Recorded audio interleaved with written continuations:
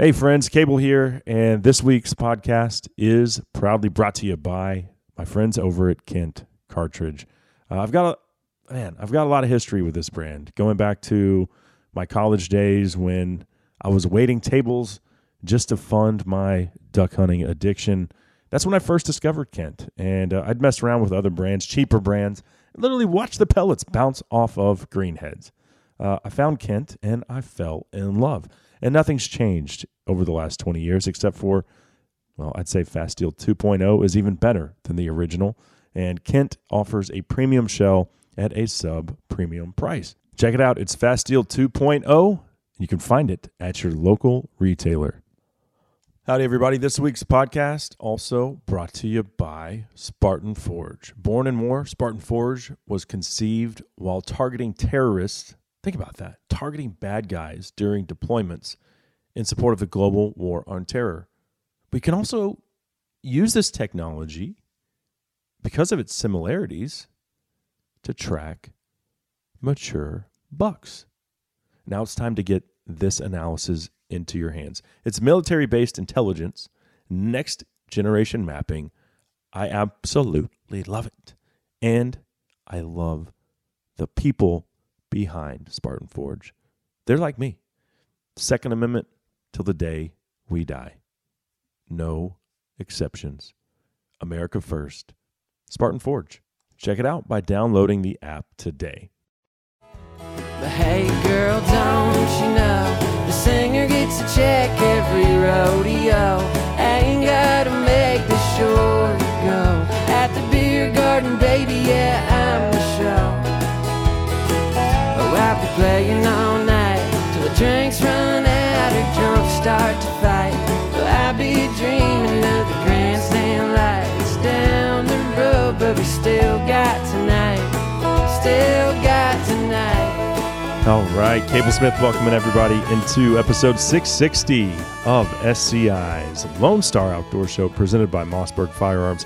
It's great to be here talking hunting, fishing, the great outdoors, and all that implies. Man, I'm still riding the high from my first ever Sonoran mule deer hunt. Went down to Old Mexico last week, and it did not disappoint. And actually, my good buddy whom I went with, Arturo Villegas, he's been to Africa with me a couple times. He'll join us on next week's show, and we'll dive into that hunt in great detail. It's one to put on your bucket list. The land of giants. The food, the culture, it was better than advertised. I'll just put it that way. So that's coming up next week. What are we doing today? We've got a good one. I'm excited about it. So you know what to do. Pull up that stool a little closer to the old campfire. Pour yourself another cup of that Black Rifle coffee out of Granddaddy's beat up old Stanley thermos, because we are ready to rock and roll. And off the top, we're going to talk waterfowl biology, specifically duck hybrids, with biologist and waterfowl expert Ben Pierce. This dude has been raising and breeding ducks is basically his entire adult life, maybe even going back to his childhood, but he's obsessed with it. And if there is a hybrid out there, he can tell you what it is. So when I shot my Gadwall mallard, or also known as a brewer's duck, when I shot that a couple weeks ago, to officially confirm what it was, someone told me to send it to Ben Pierce. So I did. Got an instant answer, and then realized there's an entire world out there when it comes to why and how ducks interbreed. And geese too. So Ben will be here, and we will get hot and heavy into waterfowl DNA and sexuality. They can get pretty rapey, I'll tell you that, and Ben will even admit it, but more on that coming up in a little bit. Then towards the bottom of the hour, our longtime friend John McAdams of the Big Game Hunting Podcast will be here. We had a listener ask for a discussion on the 300 Win Mag versus the 7 Mag. So which one's better? I don't know, but John, well more versed in ballistics and calibers than I am. personally, I like them both. I shoot each one of them a lot. But is one truly better than the other? We'll get into that with John McAdams coming up in just a bit. Let's do this. How about a quick giveaway? And this one coming at you from Black Rifle Coffee. I've got a Black Rifle Coffee Sasquatch t-shirt, a Black Rifle Coffee cap, and we'll throw in 3 bags of your favorite coffee. And you can mix and match them. So any 3 bags of coffee off of the Black Rifle website. That's what's up for grabs today. Just email Rifle, that's Rifle, to Lone Star Outdoor Show at gmail.com. We'll get you entered. Also, congrats to listener Mark Bone, who won the Silencer Central $200 tax stamp a couple weeks ago. I know he is excited to order his suppressor, and thanks again to Silencer Central for that hookup, which Brandon Maddox, the founder and owner, even said, hey, we're happy to do some more of those tax stamp giveaways. So maybe next week, but definitely in the near future, some more $200 tax stamps coming at you for free. Let's knock out a quick break. Up next, it looks like the Ducks aren't down with the Me Too movement. They're getting all kinds of rapey. We discuss it next on the Lone Star Outdoors Show. That's the difference between whiskey and you. And one's the devil, and one keeps driving me insane. At times I wonder if they ain't both the same. If you're looking for a thermal hog hunt near DFW, then 3 Curl Outfitters has you covered. Offering fully guided thermal hunts just minutes south of Dallas, guide Scout daily to put you on the bacon. Using thermal imaging technology to hunt feeders, crop fields, and river bottoms, you get unlimited hogs and no kill fees. Visit www.3curl.com. Also offering corporate hunts and food and lodging available by request. Book at 3curl.com or call 214-455-0940.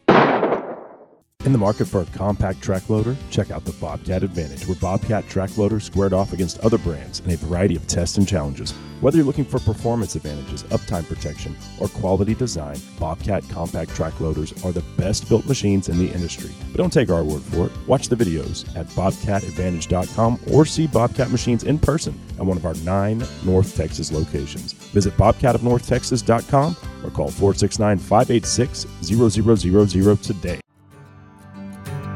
And if you wonder where my heart is when I'm out on the road, Lord, I tried at home, I left it hunted just for you to hold. And if you wonder how I'm doing, know that I am doing fine, but I wish I was in Virginia on the Russell County line.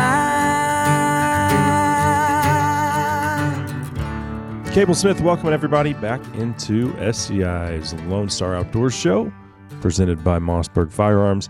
Thank you so much for being here as we are about to explore the kinky side, I guess, of the waterfowl kingdom.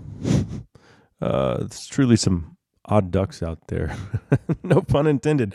But before we do that, this segment of the show brought to you by SCI, the worldwide leader in big game conservation. The 2023 convention is going down February 22nd through the 25th in Nashville, Tennessee. I'll be there for the duration. Hope to see you as well. For information on event passes, just head over to safariclub.org. I'll see you there. All right, without further ado, let's bring on our first guest. Joining us now from, I don't know, Washington, Idaho, somewhere up there. Waterfowl biologist and hybrid expert, Ben Pierce. Thanks for being here, man.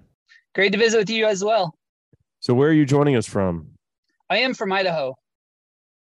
And what part of Idaho?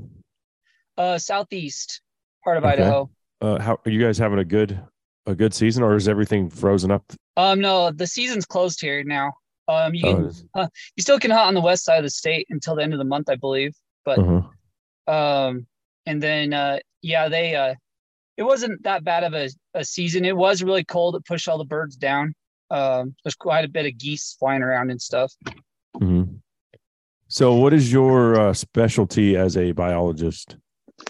I I work with waterfowl, and I also work with horticulture as well, with native plants to help to propagate, like in landscape aviary type pens and stuff like that. And so what is it about ducks that attracted you?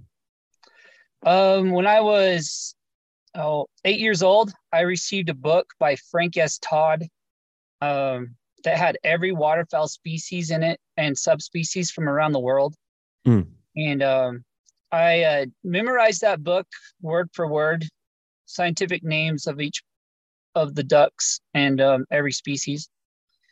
And then it kind of just pursued from there.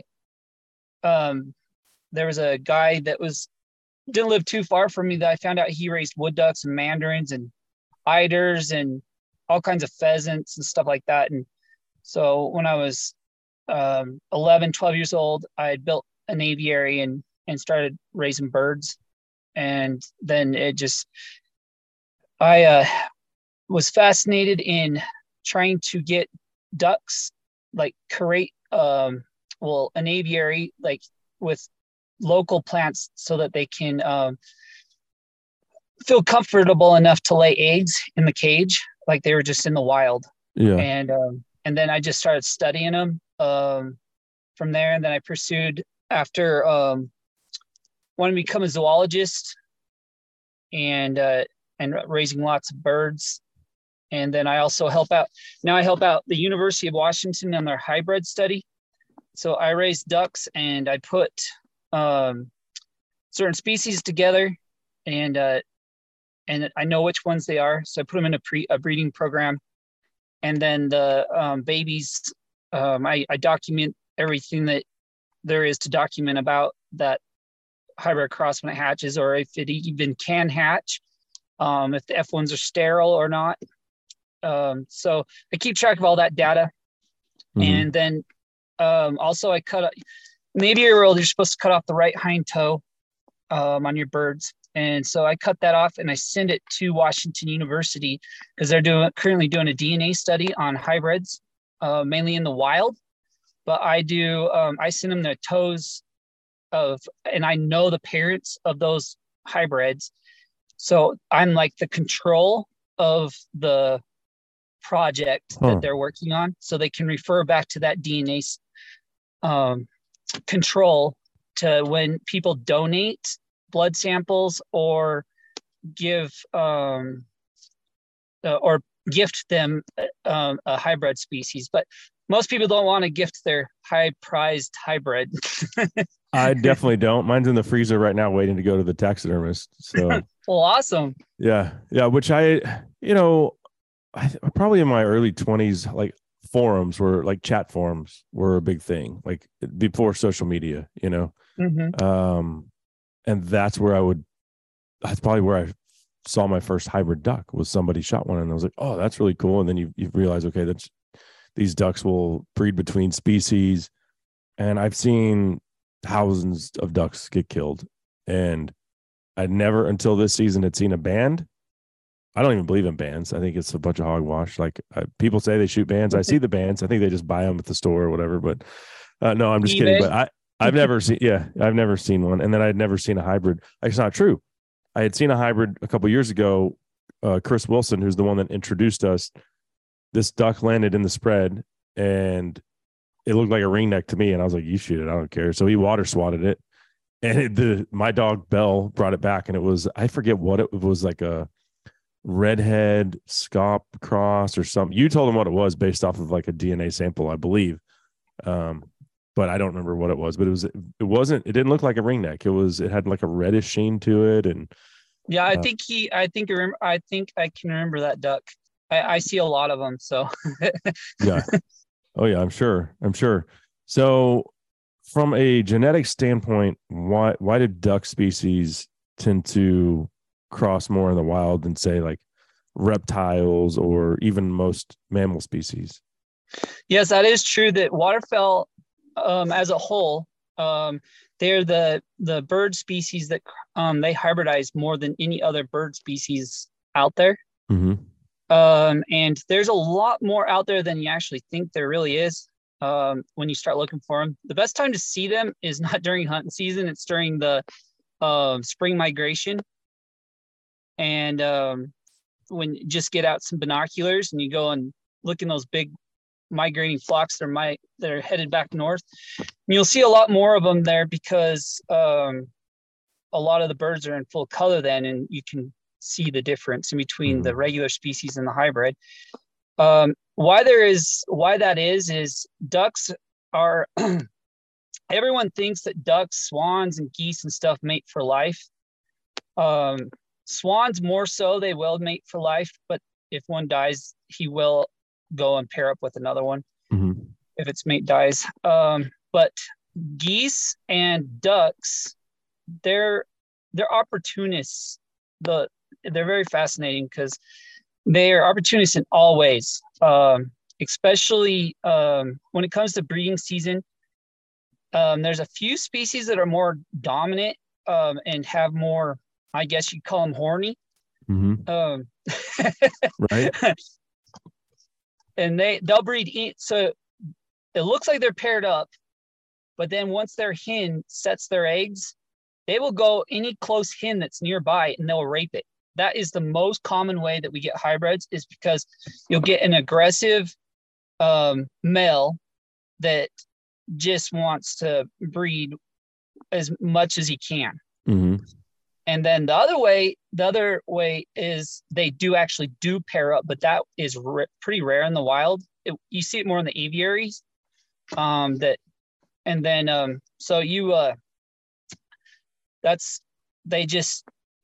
pretty much how it's done. So I've been fishing at a neighborhood pond here in North Texas before, and I've seen a group of like 6 greenheads trying to gang rape one hen. Yeah, I know they get aggressive, and I've even read like sometimes they are so aggressive they drown it and kill it. Yes. Which I'm like, God, dude, this is kind of barbaric. So all of these hybrids are the like bastardized offspring of a real rapey male duck at some point. Yes, exactly. Wow. Okay. And so which species are the biggest perpetrators? But obviously mallards are the most populous species we have in North America. So are they the biggest perpetrator? And or is it because of their population number, or is there like, there's only 2 million widgeon, but by percentage wise, they have an exorbitant amount of illegitimate offspring with other species. This is where it gets kind of fun because it all depends on the individual. So I sit and I study and the habits of ducks, and you could basically write a screenplay of all their personalities. And there's always they're kind of like with chickens, there's a pecking order. So there'll be one mallard drake that's more aggressive than another one, and so on. And that's the one that, gets to breed with the female if the female succumbs to him. So yeah, to answer your question, mallards, northern pintails, and we have also found out that a lot of the pintail mallard hybrids, that the male pintail is more aggressive than a mallard. And then widgeons, they're a pretty aggressive bird also. And in the diver world, redheads are probably the most aggressive out of the Enthean species. And they're hybridizing with other divers predominantly. The most common is Lesser Scott for canvasback. Okay. But you will see, because they're so aggressive, that they'll breed with mallards and many other species like that. In the wild. So they will crossbreed with puddle ducks. Okay. Yes, they will. They will be sterile though; they're not fertile. And that's one thing about hybrids that I try to teach people is we've gotten it down to molecular DNA science now, so that And that's why about 10 years ago they switched the genuses around it on some of the waterfowl, because they found out that they were more closely related to other genuses than the ones that they were in. And usually that's what you can go by, is the genus. For example, a mallard and a pintail are in the same genus. They're in Anaeus. And usually if they have the same genus, they can hybridize and will be fertile. Huh. And then if they don't have the same, there's a highly I can't speak for all the species, but from what our studies and what we've done, if you cross, for example, American widgeon with a mallard, it will be that F1 generation. The babies will all be sterile. Huh. Or a gadwall is Marsa, and so if it breeds with a gadwall, like your famous quote brewer's duck. Yeah, that's what I shot when I sent you the picture. You told me that's a nice mallard gadwall hybrid. Yes. Yeah. Yep. And those are sterile in the first generation, but there's a lot of variations of that F1 hybrid. And I actually have a little poster that. So define F1 for anyone that doesn't know what you mean. Okay, F1 is the first generation after a male and a female breed. It's that first generation, the babies from those two birds. Okay, and so a mallard widgeon, a mallard gadwall, first generation, sterile. Correct. Okay. And then in wood ducks, they are very popular in hybridization. And they are the F1 is sterile because of chromosome count. Huh. So fascinating. So what are the most common hybrid variations that you see?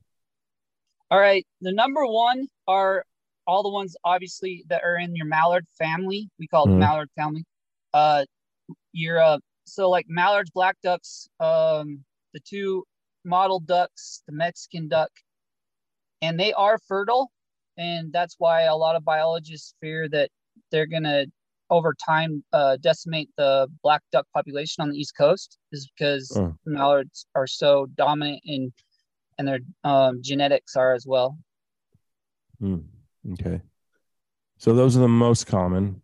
How common, if it has a name like brewer's duck, you'd have to figure that hybrid is pretty common as well. Yes, if you were to put like the top 10, for example, it would be like the mallard, black duck, or any of the mallard family. And then you'd have your northern pintail mallard, which they are fertile. So you can find example in F2 where they either breed back to the mallard or the pintail species, and they will show more dominant, their plumage will show more dominance of the one that they bred back to. Okay. So it'll look a lot more like a mallard, or if they breed to a pintail, it'll look a lot more like a pintail, which are really pretty. That when they back cross to a pintail, they lose a lot of the orange on their chest, and then it looks like a pintail with a iridescent green head. So they're really pretty. And then next after that, probably have to be the American widgeon mallard. And then I see a lot of wood duck hybrids, and they pretty much are like the mallard. They breed with anything and everything. Really? Okay.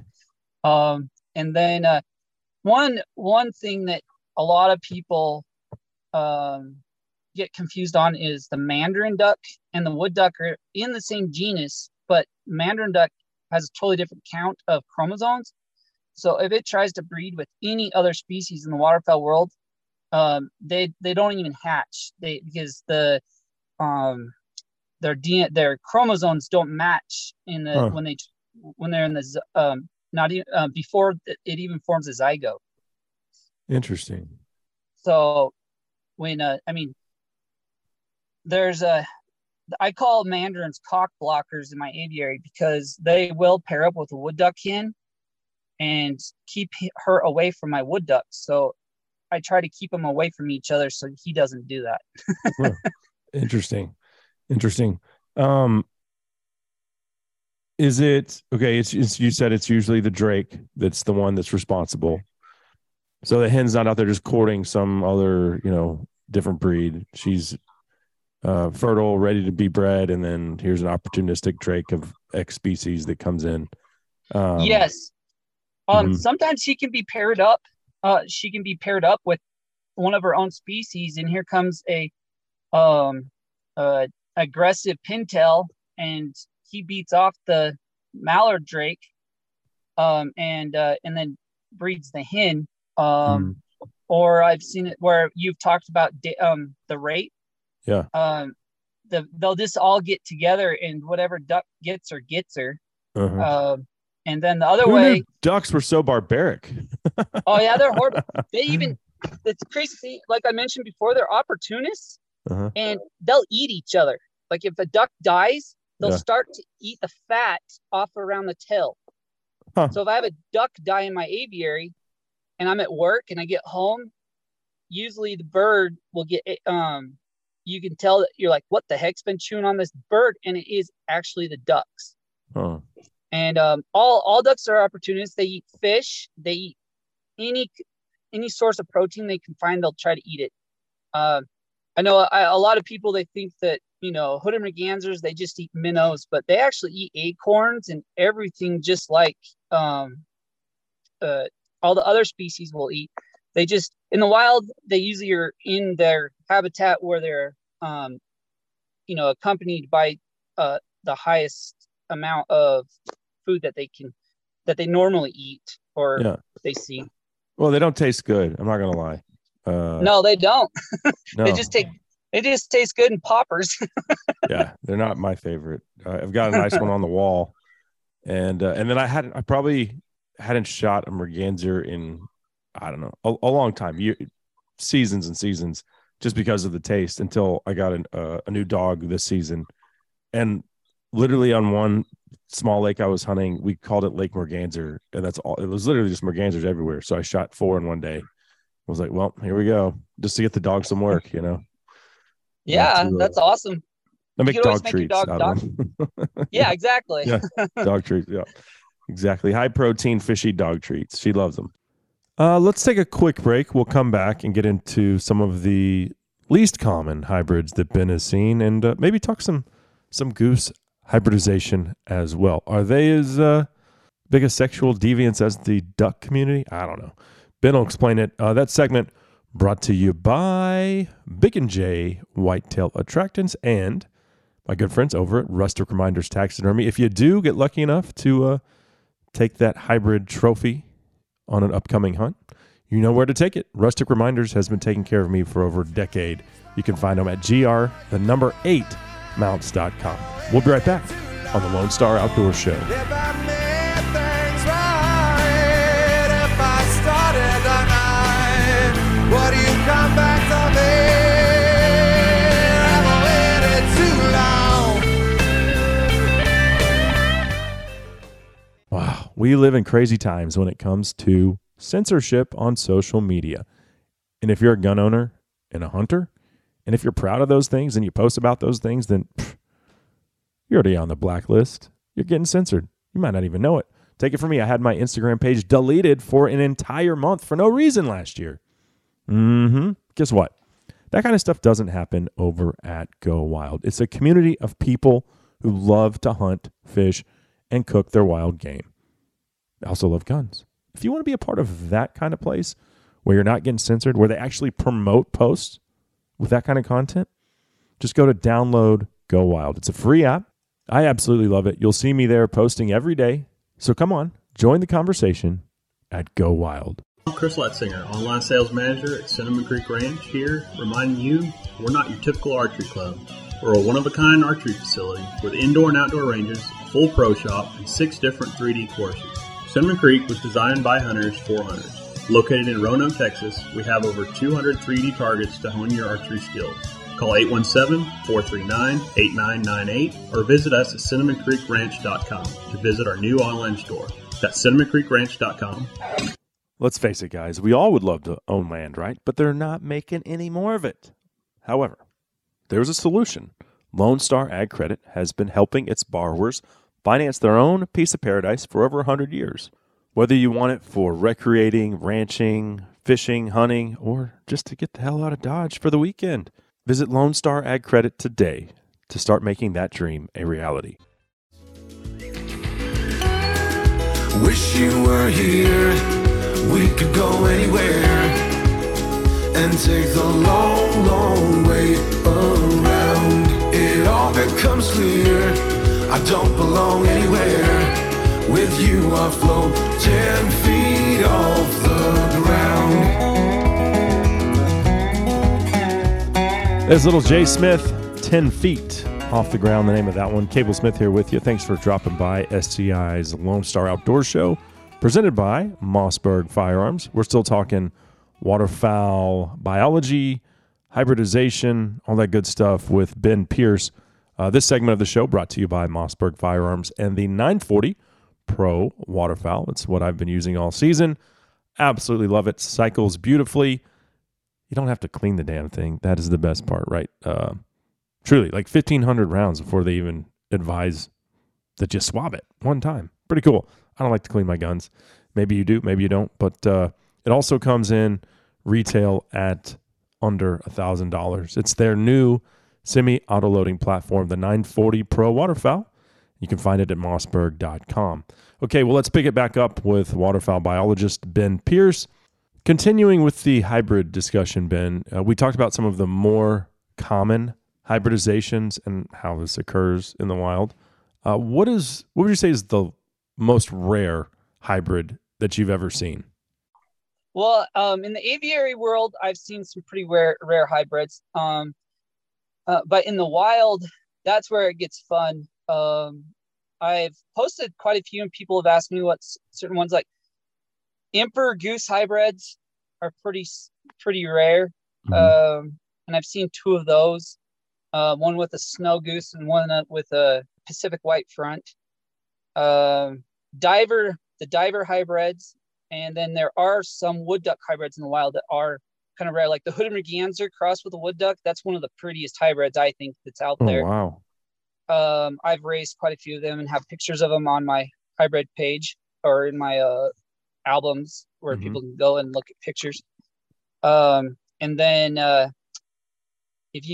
eider hybrids, they're pretty rare. There are a lot of species that people when something hybridizes or when they breed, they show characteristics that looks very similar to a different species. And so a lot of people get confused, or they just look for one characteristic on the bird and think that that's what it's crossed with. For example, like American Widgeon mallard. American Widgeons can grow sprigs just like a pintail. And so a lot of people get that confused and think that it has a pintail genetics in it. So the first pintail that I ever shot, I shot a pair out at Lake Ray Roberts when I first started duck hunting on my own. Nobody taught me anything about it. I was just like, I went with a buddy and I just fell in love with it because the dog loved it. And so I was like, all right, I'm in. And, I think I was about 20 years old. So it was 2 decades ago. And I take this pair of pintails I shot, and I'm bartending and waiting tables to make it through college.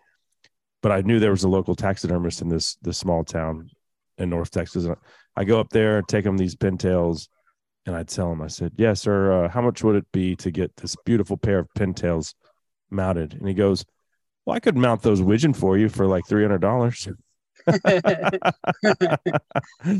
I was like, no, I really had my heart set on a pintail, but I mean, that's awesome. They have a little sprig, but it was just, but that's the thing. Like it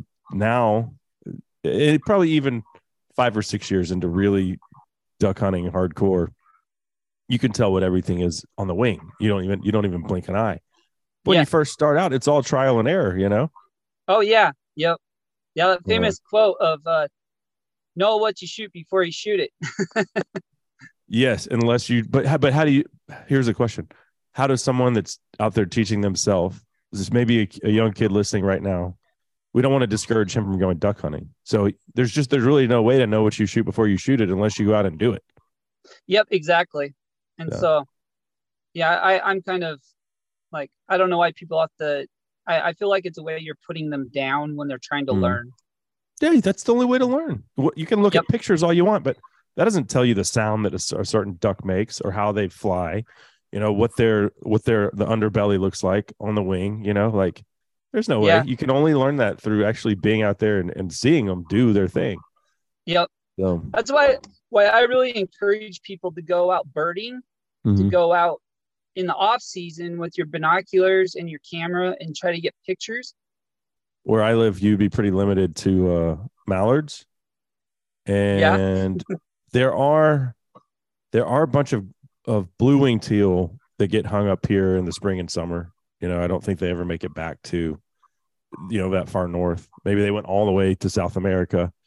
But yeah, those are about the only ones that you'll see around here that are still wild birds, you know. That's still cool. Yeah. What about species like the Canada goose? Will they hybridize? Oh, yes.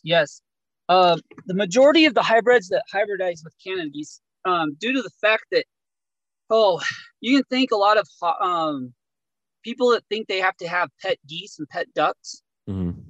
The Easter duck is what You're I one of call those them. people. Yeah, but I don't. I raise all the wild species. I don't have any of the domestic breeds of mallards or the gray lag or the swan goose. You don't have any Muscovy ducks running around? No, those things are messy And hideous. Yes, they are. Yeah. Probably one of the most hideous ducks out there. Yeah, for sure. But anyway, yeah. So people, you know, they go to the feed store and they see a cute little baby duck, and then they bring it home and they find out how messy it is, and then they just go and let it go either at the canal behind their house, the ditch, the local park, and then you more and more we get these geese, you know, the Canada geese that they've just become local residents and they decide not to migrate. Well, they breed with those domestic geese, and they are sterile. So good. That's good. And whenever anyone shoots them, I'm like, yay, you just got them out of the population. But that's where it all starts. Even in a farmer's backyard who raises domestic geese, Canada geese will get mixed in, and they'll breed each other, and you'll have some.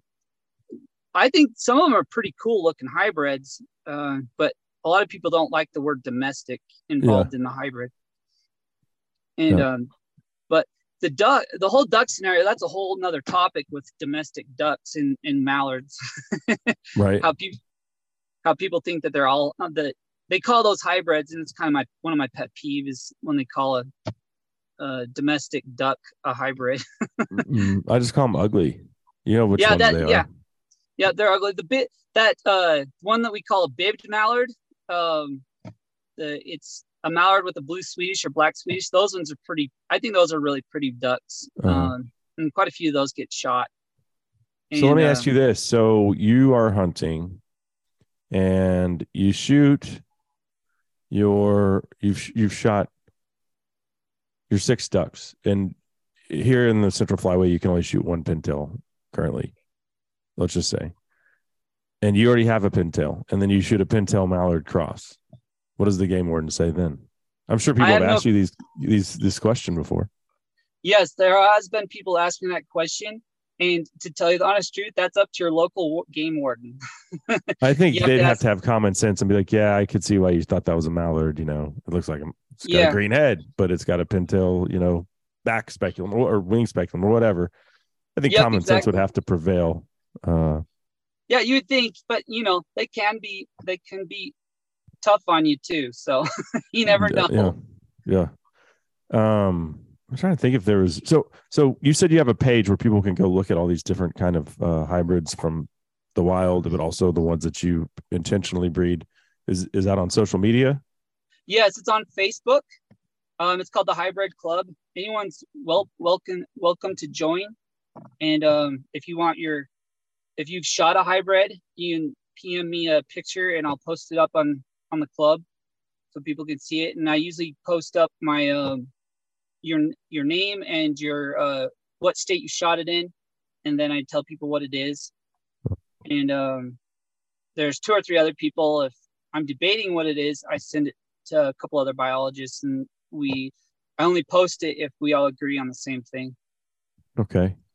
So we've talked about a lot of the more common species. I have seen images of a green-winged teal bred with a mallard. Yes. And you think about a duck that is like a fourth the size of a big mallard. Is that a common thing? And you got to feel bad for, especially if they're getting gang raped. Here's just this tiny little green-winged teal hen with all these mallards trying to do their thing with her. Yeah, you could almost make a comic strip out of it. Yeah. But yeah, that does happen. And they are in the same genus, so they can be fertile. Wow. But yeah, there's a couple, like 2 other species. So ruddy ducks cannot hybridize. They only can hybridize within their own genus. Huh. So like with white-headed ducks, the Argentina ruddy duck, and those are there's like, I think 6. I can't remember off the top of my head right now, but they have to all the stiff tails. They can only hybridize with stiff tail ducks.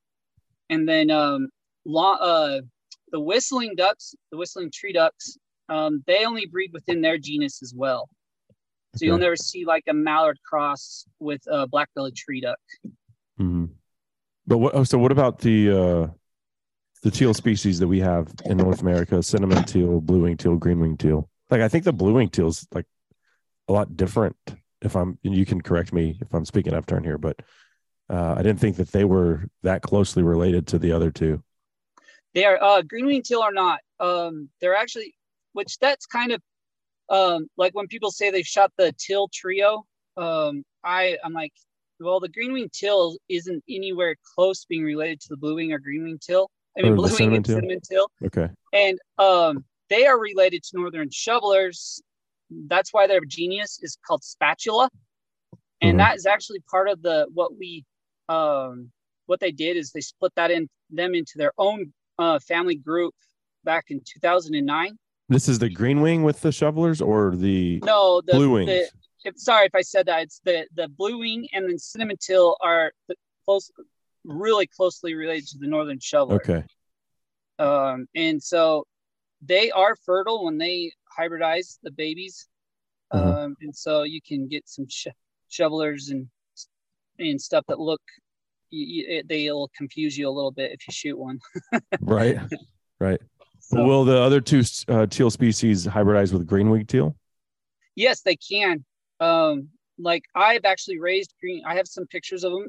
I think they're a very gorgeous duck, a green-winged teal cross with a cinnamon teal. They get the green iridescence like the green-winged teal in the nape, and then the rest of the body is cinnamon color. So they're really pretty. So well, and that's the thing. I think I don't know about the hens. If it's a hybrid hen, they probably still pretty drab colored. But most of the drakes you see from the duck realm anyway are always pretty striking. Yes, yep, they are. And actually, the hens, if they're sterile, they will have a higher testosterone count because they're sterile, and they will start growing over their life. They'll grow more male plumage.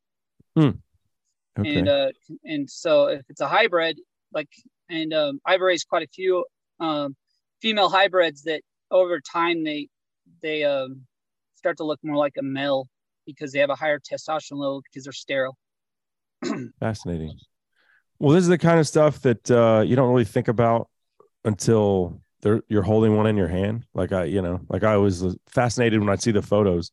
But then when it happened, I was like, oh my God, the dog brings this thing back. And I'm like, goodness, this is the coolest duck I've ever shot. Certainly the most rare duck I've ever shot, Yeah. And then I sent Chris a picture because of that hunt where he water swatted that hybrid and then sent you the pictures. And so he was like, you got to send it to Ben. And I was like, okay, cool. So I sent it to you and you're like, yeah, definitely a brewer's duck. And I can't wait to get that thing to the taxidermist and eventually on the wall. So that'll be awesome. It's an interesting world, though. I didn't know there was this much knowledge on the topic of hybridized waterfowl species. So. Yeah, I ever since when I was 12 and I studied that Frank S. Todd book, Waterfowl Identification. If you guys want to look it up on Amazon, it's not that expensive. You can find used copies of it for $8-9. And there's been a little bit of taxonomy changes since it was printed, but other than that, it's an awesome book. And when I was 12, I was wondering, what would it be like if a mandarin and a wood duck hybridized? But then come to find out later in life that they can't. So, but it's fun when you're successful at breeding them and seeing what they will look like. And then after that, you see them, all of a sudden someone shoots one and you're like, holy cow, I know exactly what that is. I raised it. Yeah. And so it's a lot of fun.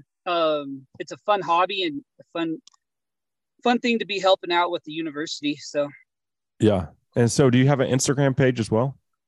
I do. I believe my name's Hybrid Duck 19. All right. And I try to post a picture there. I've been wanting to do videos with now that I have a smartphone, do videos and post them on. I do have a YouTube channel as well, where I have a few maybe about 10 videos that I've posted on there of my aviary.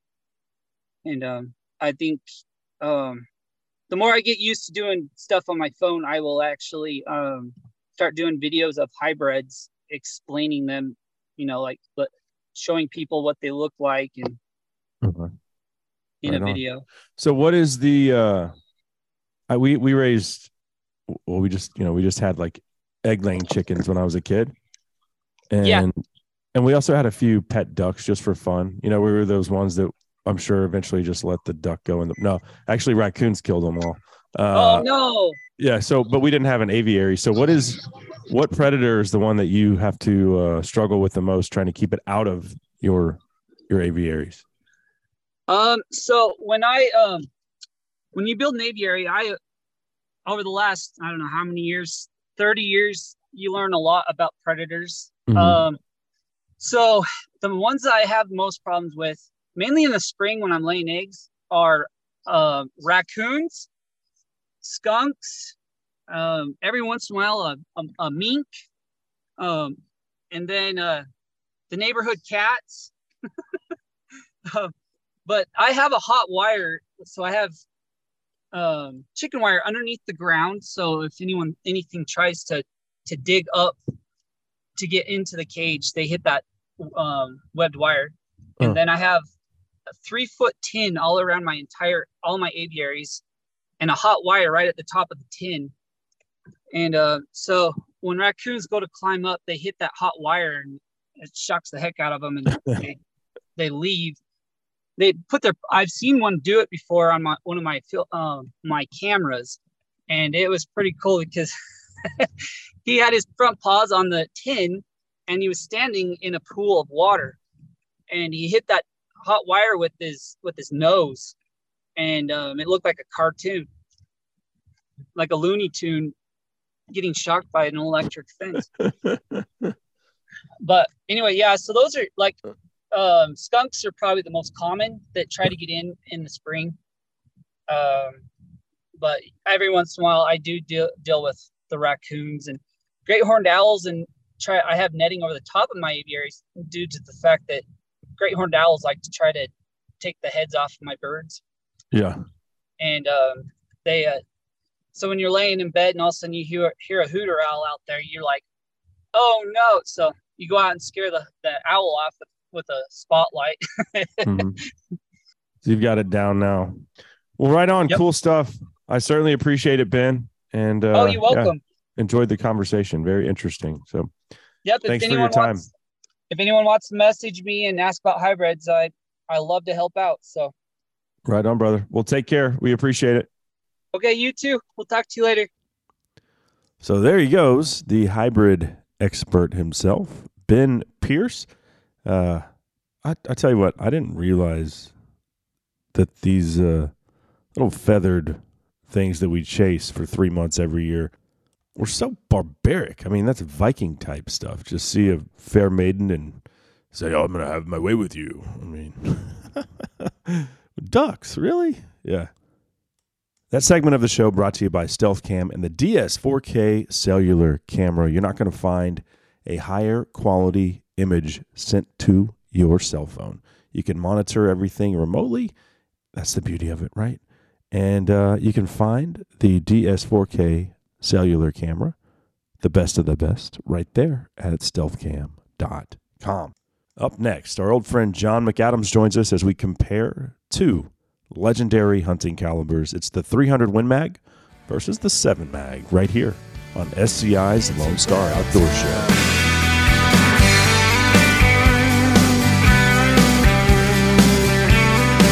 It's about time, I ain't coming back. I can hear you now, just a dog in your trash. It's about time. Some say a silenced gunshot is the baddest sound out there. At Silencer Central, we have another favorite. It's the sound of silence delivered to your front door. When you buy from Silencer Central, we handle your application, set you up with a free NFA gun trust, and deliver your silencer straight to you. With an average 90-day turnaround time when you use eForms, buying a silencer is simpler than ever. Visit silencercentral.com and we'll help you get started. Did you know that Orvis has been family-owned since its inception in 1856? Think about that. They also donate 5% back to protecting nature.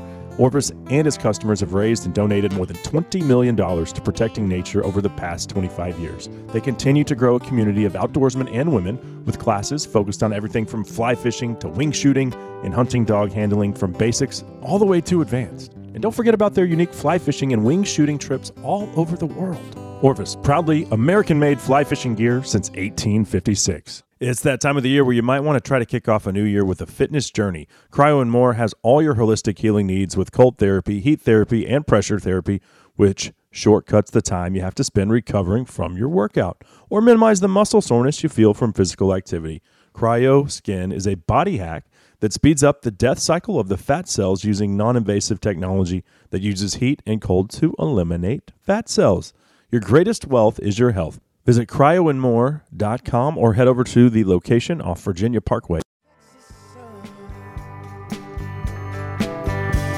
You say you like the wind blowing through your hair. Well, come on, roll with me till the sun goes down. Texas sun.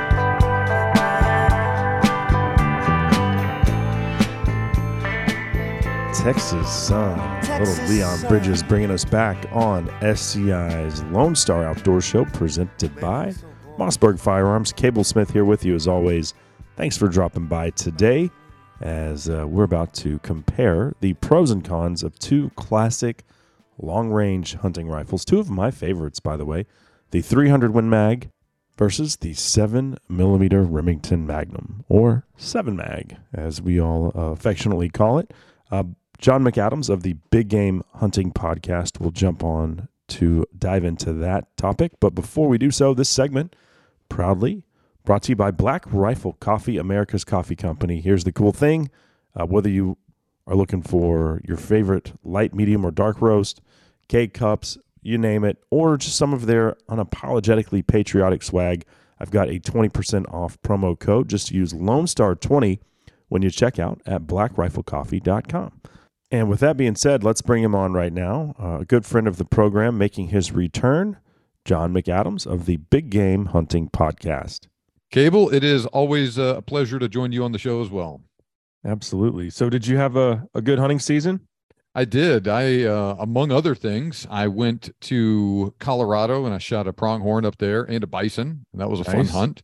Yeah. And then as we're recording this, I literally just got back a couple days ago from hunting sandhill crane out in Abilene. Nice. I did a crane hunt in November. Man, those things make a big thud when they hit the ground. Oh my gosh. Yeah. Fun. And delicious too. Mm-hmm. But about the bison, so is that like a private land hunt? Yeah. So Colorado, the only bison that you can hunt there, it's all on, it's all on private land, that sort of thing. It's not like Arizona or Utah or something where the tags are super hard to get. Mm-hmm. And what is the price tag on a bison these days? Ballpark. I think it all depends. It is, right? So I like physically got over 200 pounds of cut and wrapped meat out of that bison. And I have a chest freezer in my garage, and that thing was literally full to the brim. And that was after I gave a bunch of it away. Right. I want to say a bison will start out around $4,000 or $5,000, at least kind of up there. I don't know what they are other places. And that's for a cow or an immature bull. And then, could easily double from that for a really big bull. Okay. And I shot a quote unquote management bison. So it was about half as big as a really, really big bull. Well, I'm just thinking about the price of meat, of beef specifically in Biden's America, and you might not have got a bad deal there. Well, let me run those numbers here. You might be onto something. I mean, goodness gracious! I was at the store yesterday. I was making moose smash burgers from. You were talking about meeting up with the guys from Arluck. I think I shot that moose with them in 2018. Maybe it was. Yeah, I think it was 2018. Still eating it. I had to buy a whole nother freezer for the damn thing. And that's a good thing. But yeah, so I was making these smash burgers. So I went to go get some hamburger buns. It was like $4 for hamburger buns. Oh, geez. Thanks, Joe. Yeah. Yeah, my bison worked out about $22 a pound for meat. Okay. Yeah, well, that's a little more than Biden's America, but it's depends on the cut, I guess. Mm-hmm. Yeah, but it's good, man. I've been eating that stuff like crazy since October on that hunt, and that was a fun hunt. And gosh, and the meat is so good, and I got so much of it. So it's been a really good year for me. And how many points did you have to use for your pronghorn hunt? I actually got it. It was a private land pronghorn hunt. So I drew it with 0 points. I drew it as a second choice. So I actually built points in Colorado this year. Nice. Yeah.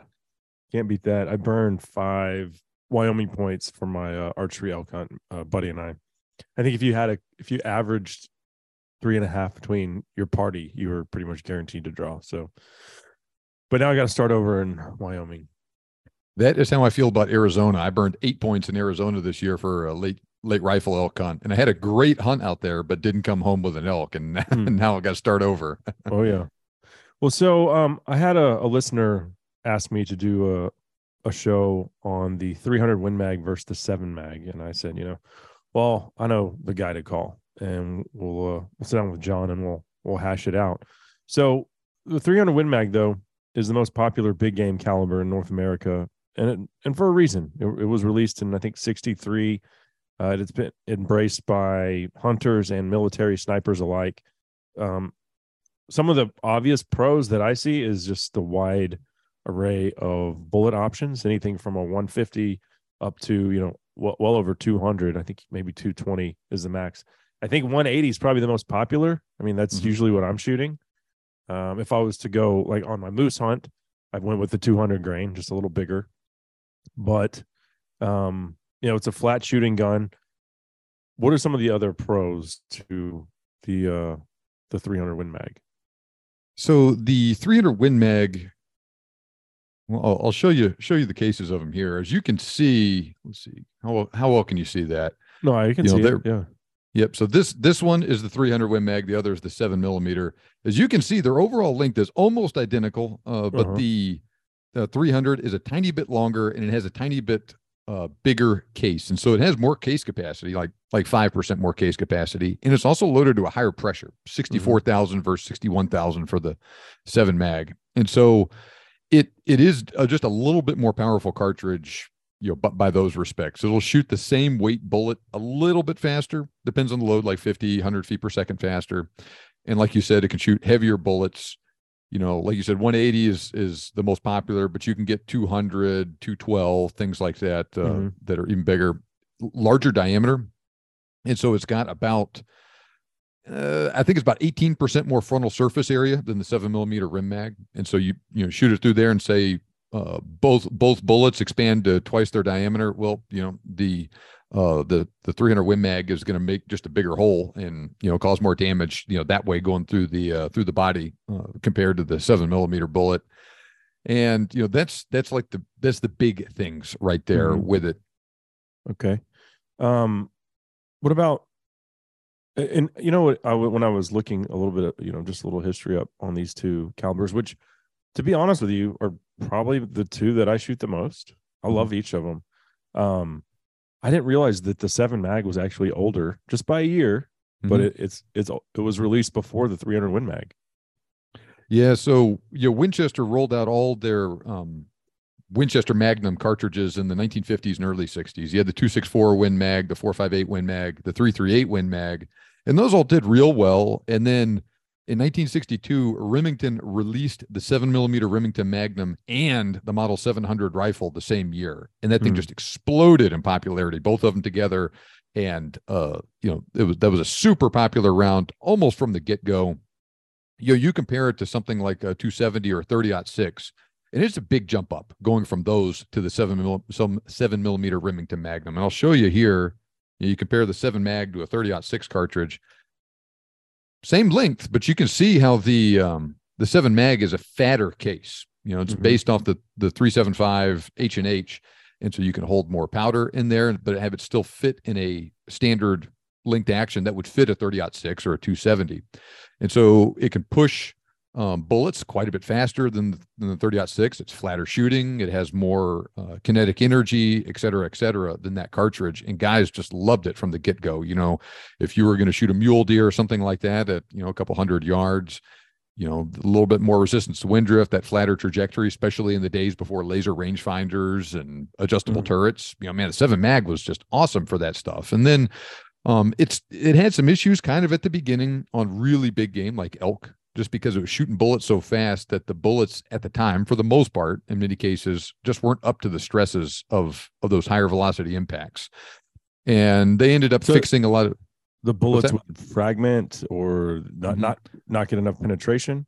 Yep, that's exactly right. So say you shoot like a 140 grain bullet out of a 7mm mag, and it's going to be going 3,100 feet per second, something like that, out of the muzzle. A lot of those bullets are designed for use on deer, and especially at the time, those bullets were designed for, say, 7mm Mauser impact velocities, which was a couple 100 feet per second slower, and so they were designed for that. And then you're shooting them so much faster, they'd expand really rapidly. Sometimes they'd pancake on impact. Sometimes they would just completely come apart. And you shoot an elk in the shoulder or something like that under the right conditions, say at like 150 yards or something, you could get just a nasty flesh wound, but might not get into the body. You use a heavier weight bullet or a tougher bullet, or you say you shoot that same bullet at 350 yards instead of 150 yards. The situation's a little bit different. And so it got kind of a bad reputation at the beginning, but then they started making better factory loads for it, better suited to that stuff. People learned how to use it better, and it became an incredibly effective cartridge on elk. And then Winchester saw how popular the Remington load was, and then they released the 300 Win Mag that next year, really to kind of fill that gap in their lineup. Okay, and so they're competing against each other. Obviously, they're both from the same origin, though, which is the 375 H&H. Necked them down and then shortened it a little bit. So I'll show you. So the 7, this is a 300 Win Mag versus a 375. You see how much longer that 375 cartridge is. Yeah. The last time I saw one of those, I was shooting it into a buffalo. Yeah. Actually, it was a 375 Ruger, but very similar. So this is what I shot my bison with this year, was a 375 H&H. But so that requires a longer Magnum linked action. And so you shorten it to be 3.34 inches long overall, and it'll fit in the same linked rifle that I keep talking about, that 30-06 linked standard linked action.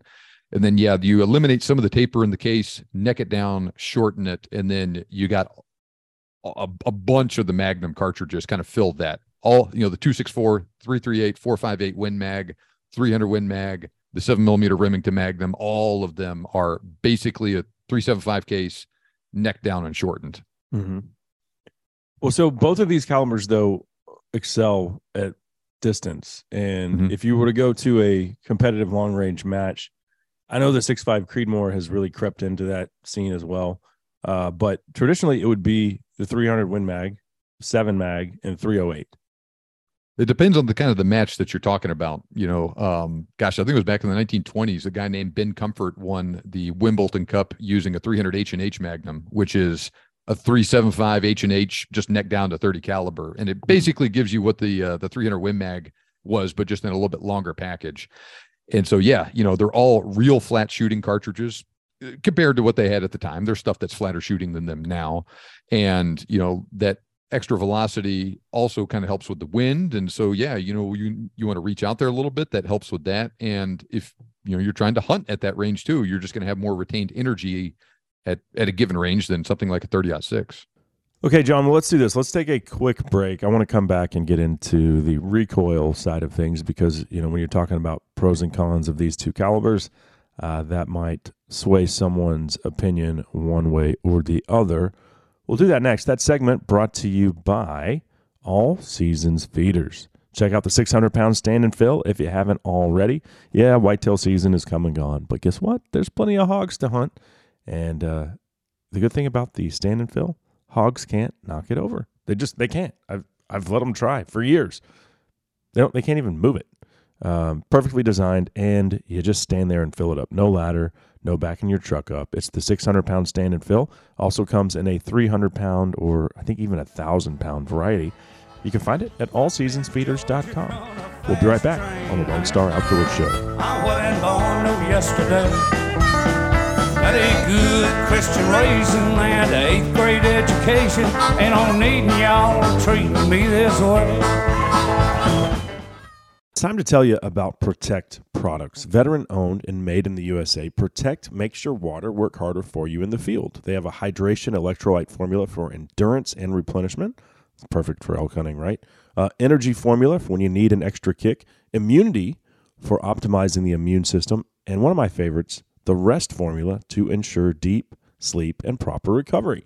All the formulas are liquid, so they mix instantly in your water bottle or Camelback. And the cool thing is, they don't gunk them up like a powder with that messy residue. They also have an easy-to-use line of mineral sunscreen for quick and odorless application and all-day protection in the field. For more info, head over to protect.com to see their entire lineup. That's Protect, PROTEKT.com. Cable here, and if you're like me, you probably enjoy bold flavors and cuisines. And nobody does Cajun and Creole better than Chris's Specialty Foods in Frisco. Their forte includes specialty sausages, boudins, and andouille, pre-cooked soups, gumbos, and sides, where all you have to do is heat it up. What about high-quality steaks, smoked and fried turkeys, turduckens, and turducken rolls for the holidays, plus gift boxes. Storefront conveniently located off Dallas Parkway in Frisco, or shop online at chrisspecialtyfoods.com and have it delivered to your door. You see, my love just left me, so I'm on my own. And my heart's banged up, looking for a foster home. And the highway moon is getting me dizzy. I see a mirage of Medusa atop of an Appaloosa. What I wouldn't do to be with you in your caboose. I'm whispering to Mr. Beck, now who's the real loser? Here come again a midnight lottery. I think I might. Cable Smith, welcoming everybody back into SCI's Lone Star Outdoor Show, presented by Mossberg. Thanks for being here. We are still comparing two of North America's most iconic hunting calibers, and we will resume that conversation momentarily. This segment, though, is proudly brought to you by Numa gear for the outdoors. Let me tell you something about Sonora, Mexico.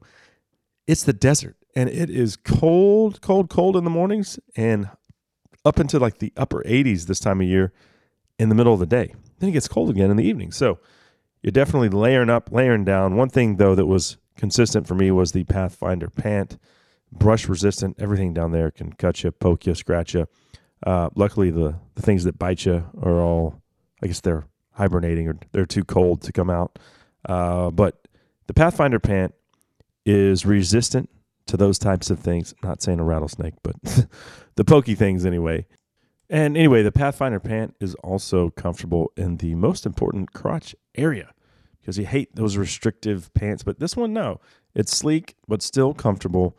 It's stylish enough to wear it to the bar. I don't know if you're going to the bar after the hunt. Maybe you are. But I wore it to church the other day. Yeah. So you can get away with that too. It's pretty much fit for all occasions. You can find it. Oh, and get this also. Numa guarantees all their gear for life. So lifetime warranty. You can find it, the Pathfinder, as well as their entire lineup at numaoutdoors.com. Okay, well, John, let's get back into our conversation comparing the 300 Win Mag versus the 7 Mag. If we said, is one better than the other? You obviously talked about, the 300 Win Mag, larger grain bullets. It's going to have a little more knockdown power for that reason. It's also, and maybe the recoil is negligible, and maybe it's just specific to each rifle, but I certainly feel my 300 Win Mag thumps a little bit harder than the 7 Mag. That is the big difference there. And so I will not say that one of them is quote unquote better just across the board, but one of them may be better for you or this other person or for this different situation. You take comparable loads in each one and you shoot them in the same weight rifle, the 300 Win Mag is going to have like 20-25% more recoil. So it's a good move up in recoil from the 7 Mag, which is itself have more recoil than a lot of other cartridges because it's a Magnum cartridge. And so you put it in the same weight rifle, it's going to recoil a lot more. It is at or maybe over, or it's near the top or maybe over what some people can tolerate. Once again, it all kind of depends on the person, the weight of the rifle, all of that stuff, right? A heavy rifle is going to recoil less than a lighter rifle. You put a muzzle brake on it, a suppressor on it, that sort of thing, that will tame it to a certain extent. But for I this don't see reason, a lot of women, and like even the lady that cuts my hair, she hunts and she's like, yeah, she loves the 243. Like that's the same thing my 10-year-old son uses, right? But I don't see like that gun for people that maybe say 130-pound human being. That's a lot. It is. And the 7 Mag may still be too much for some people, but there's going to be more people that can handle it than the 300 Win Mag. And so that's a case where people that just don't like dealing with recoil, but they want that Magnum, quote unquote, Magnum performance, the 7 Mag is really good for them. And I was, reading through the comments on my article that I wrote about this a long time ago, just to kind of refresh my memory on what some people were saying about it. And like almost everybody that commented on it that had hunted with both of them extensively and shot both of them, exactly like you said, they're like, oh yeah, the 7 Mag is definitely a lot easier on my shoulder than the 300 Win Mag. And it's still effective enough, and it's darn effective on a lot of game that a lot of people just kind of tend to slide that way towards it. I don't know that there's any game out there that moving up to the 300 Win Mag, you can hunt that game that you couldn't ethically hunt it with the 7mm Rim Mag. It is more popular more powerful, but it's not like moving up to the 375 H&H where it puts you in a whole different category of power, and you can hunt, like a buffalo or something with it that you really couldn't ethically with the 7 Mag. Yeah. Yeah. Well, and my son, Henry, I think he would have been 8, almost 9 at the time. He was shooting his new 243, getting ready for the 2021 deer season. And he was like, oh, cool, I want to shoot the one with the thermal on it. I was like, okay, well, that's on the 6.5 Creedmoor, the gun everyone makes fun of, but I like to shoot pigs and coyotes with it. So he shot that, and he was like, cool, I like the thermal scope. He was like, it definitely kicked a little bit. These are all suppressed, keep in mind. All right. And then I gave him the 7 Mag suppressed, and he shot that and was like, nope, not interested in that. One and done there. But you think about, but he weighs 65 pounds. And you think about, though, the beauty of suppressors is you can cut that recoil in half on both of these calibers. So I guess, if you considering that, and I think one of a guy brought his wife to Africa with us the last trip I went, and I think she shot his 300 Win Mag suppressed and was able to handle it. But then, you're talking about really mitigating that recoil when you put a suppressor on there. So my 300 Win Mag, all loaded up, ready to go with the scope, full magazine, a bipod, all that stuff on it. I want to say it's like 11.5 pounds. So it's not a light rifle. It's light enough where I can get around with it and everything. And shooting that, it is an absolute pussycat to shoot. I have no problems with recoil at all on it. But you reduce that weight by 2, 3, 4 pounds, something like that, to put it in a lighter weight rifle that you may want to take like on a mountain hunt or something like that, that recoil is going to go up a lot. Yeah. Whereas because the 7 Mag does recoil less than the 300 Win Mag, you can use it in a lighter rifle and have either the same or potentially even still a less recoil than the 300 Win Mag with a heavier rifle. Mm-hmm. What do you see long term? Because like I told you, I mean, I have so many favorite calibers. 6.5 Creedmoor is not one of them, but I love my 270. We've talked about the 270 on this show before. I love the 7 mag. I love the 300 Win Mag. I enjoy shooting my son's 243 when we're like, oh, look, there's some pigs. I don't grab my 300 Win Mag. I grab his 243 if both of them are in the truck, which usually they are when we're rolling around the ranch. And so I have a lot of favorites. But do you foresee, with the increased popularity of these new PRC calibers, 6.5 PRC, 300 PRC, do you think that will displace either one of these in popularity? Man, it's really hard to say. I heard actually from the SHOT Show today that Browning is introducing a fast twist 270 rifle that can use some of those really high BC 270 bullets that they've introduced, like for the 6.8 Western, the 27 Nosler, that sort of thing. And so I kind of wonder if maybe in the next few years we can see some things like that, where with both of these cartridges, where you introduce, have a standard twist on it that's a little bit, faster than normal for both of these, and then use, say, like a 175 grain ELDX out of the 7 Rim Mag or something, whereas now you can do that, but you would need a custom build or something like that to do it.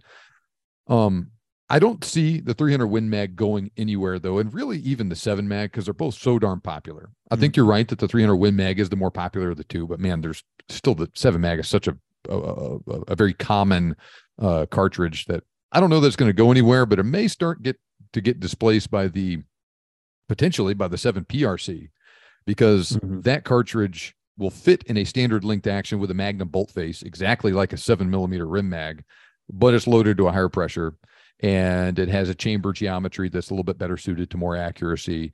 It is has a fast twist rifling barrel, so you can use those really high BC bullets on it. It actually has even more case capacity because of the way it's designed, that sort of thing. And so it has all of the advantages of the 7mm Rim Mag, with a couple of other advantages where it may be kind of lacking in certain areas. I don't know. In 20 years, I'll bet it'll probably still be out here, but I wouldn't necessarily be shocked if the 7 Mag is less popular then than it is now. Yeah. The 300 Win Mag is a little options too. They keep coming out with a new caliber. Which is great. There's nothing wrong with that. I want to have the most accurate, deadly rifle bullet combination that I can, right? We all should want that. But yeah, you see all the new PRCs, and the 28 Nosler's another one that's I don't have one, but I've shot at buddies. That gun was I was very impressed with that. Real high octane, fire breathing Magnum. I actually hunted elk with a 27 Nosler this year, which is the same as the 28 Nosler, just 277 instead of 284 caliber. It's a great cartridge. But it's more of kind of a niche deal than the 7mm Remington Magnum or the 300 Win Mag. I think we're almost out of time, so this will have to be a conversation for another day. But I do want to have you back on in the near future and talk about solid bullets versus ballistic tips for hunting purposes.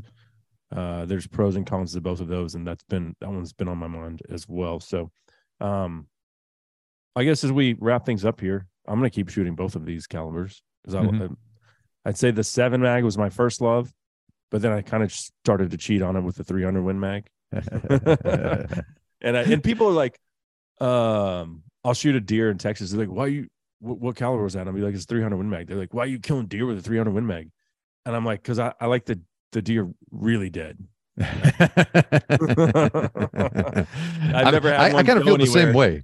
My 300 Win Mag is just kind of fun to shoot, and it's real satisfying to shoot things with it. I've never had a white-tailed deer go anywhere when shot in the shoulder with the 300 Win Mag. So, and I'll just say one last thing about the 7 Rim Mag before we leave that I think I kind of glossed over earlier.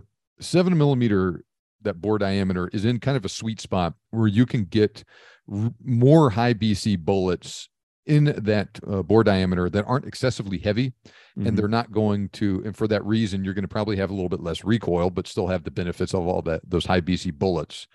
And so like you compare like 168 grain Nosler Accubon long range in 7mm, it's going to have a BC of a G1 BC of 0.631, whereas 190 grain Nosler Accubon long range and 30 caliber has a BC of 0.597.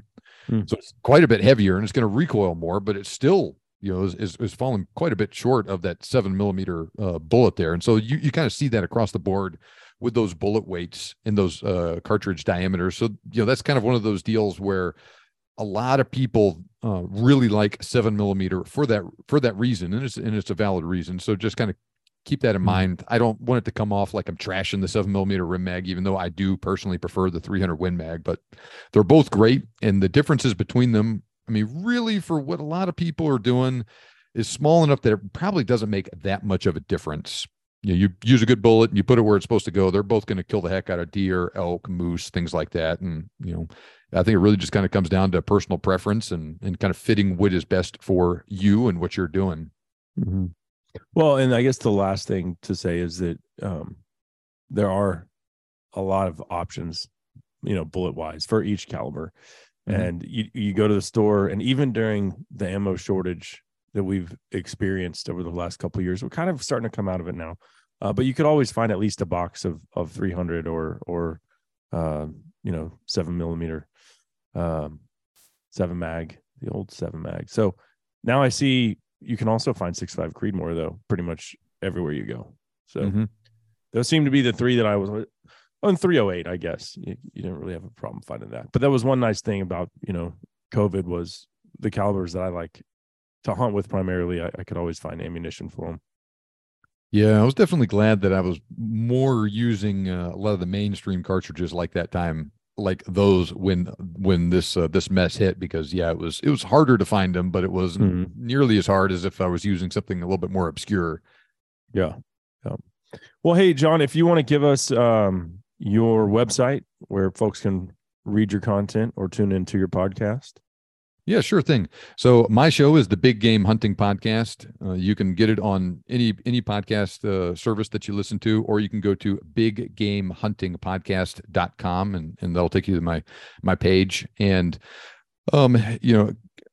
can you put a link to my 7mm Rim Mag versus 300 Win Mag article for if people want to check it out in more detail? That'll go to my blog, and I got a lot of other stuff that's on there kind of in that same vein to these. I do a ton of cartridge comparisons because people love it, and this is one of my most popular ones.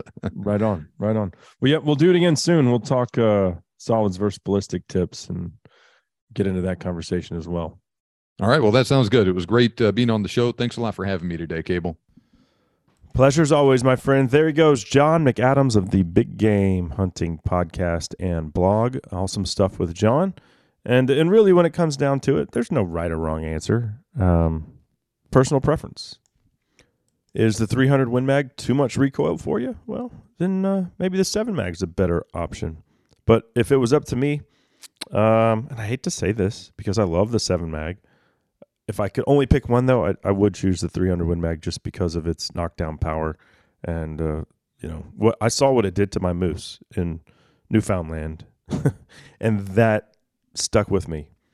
It's just flat out a stone cold killer with a lot of energy behind it. Okay. Unfortunately, we are out of time. Gotta go. Gotta get out of here. That segment was brought to you by Armasight and the 640 Contractor. It's brand spanking new, just released at SHOT Show this week. Henry got to check it out at the show in Dallas 2 weekends ago. But it's the evolution of the Contractor series, and there's more stuff coming down the pike as well. So a little bird told me. But yeah, it's the 640 Contractor. Awesome unit. I'm loving mine, and you'll love yours as well. You can find it at armasight.com. All righty. Well, thanks again to both of our guests, Ben Pierce and John McAdams. Thanks to all of our sponsors for making this show possible. Thanks to you, the listener, for being a part of SCI's Lone Star Outdoors Show. Until next time, I'm Cable Smith saying, y'all have a great week in the outdoors. I found her on the first warm day.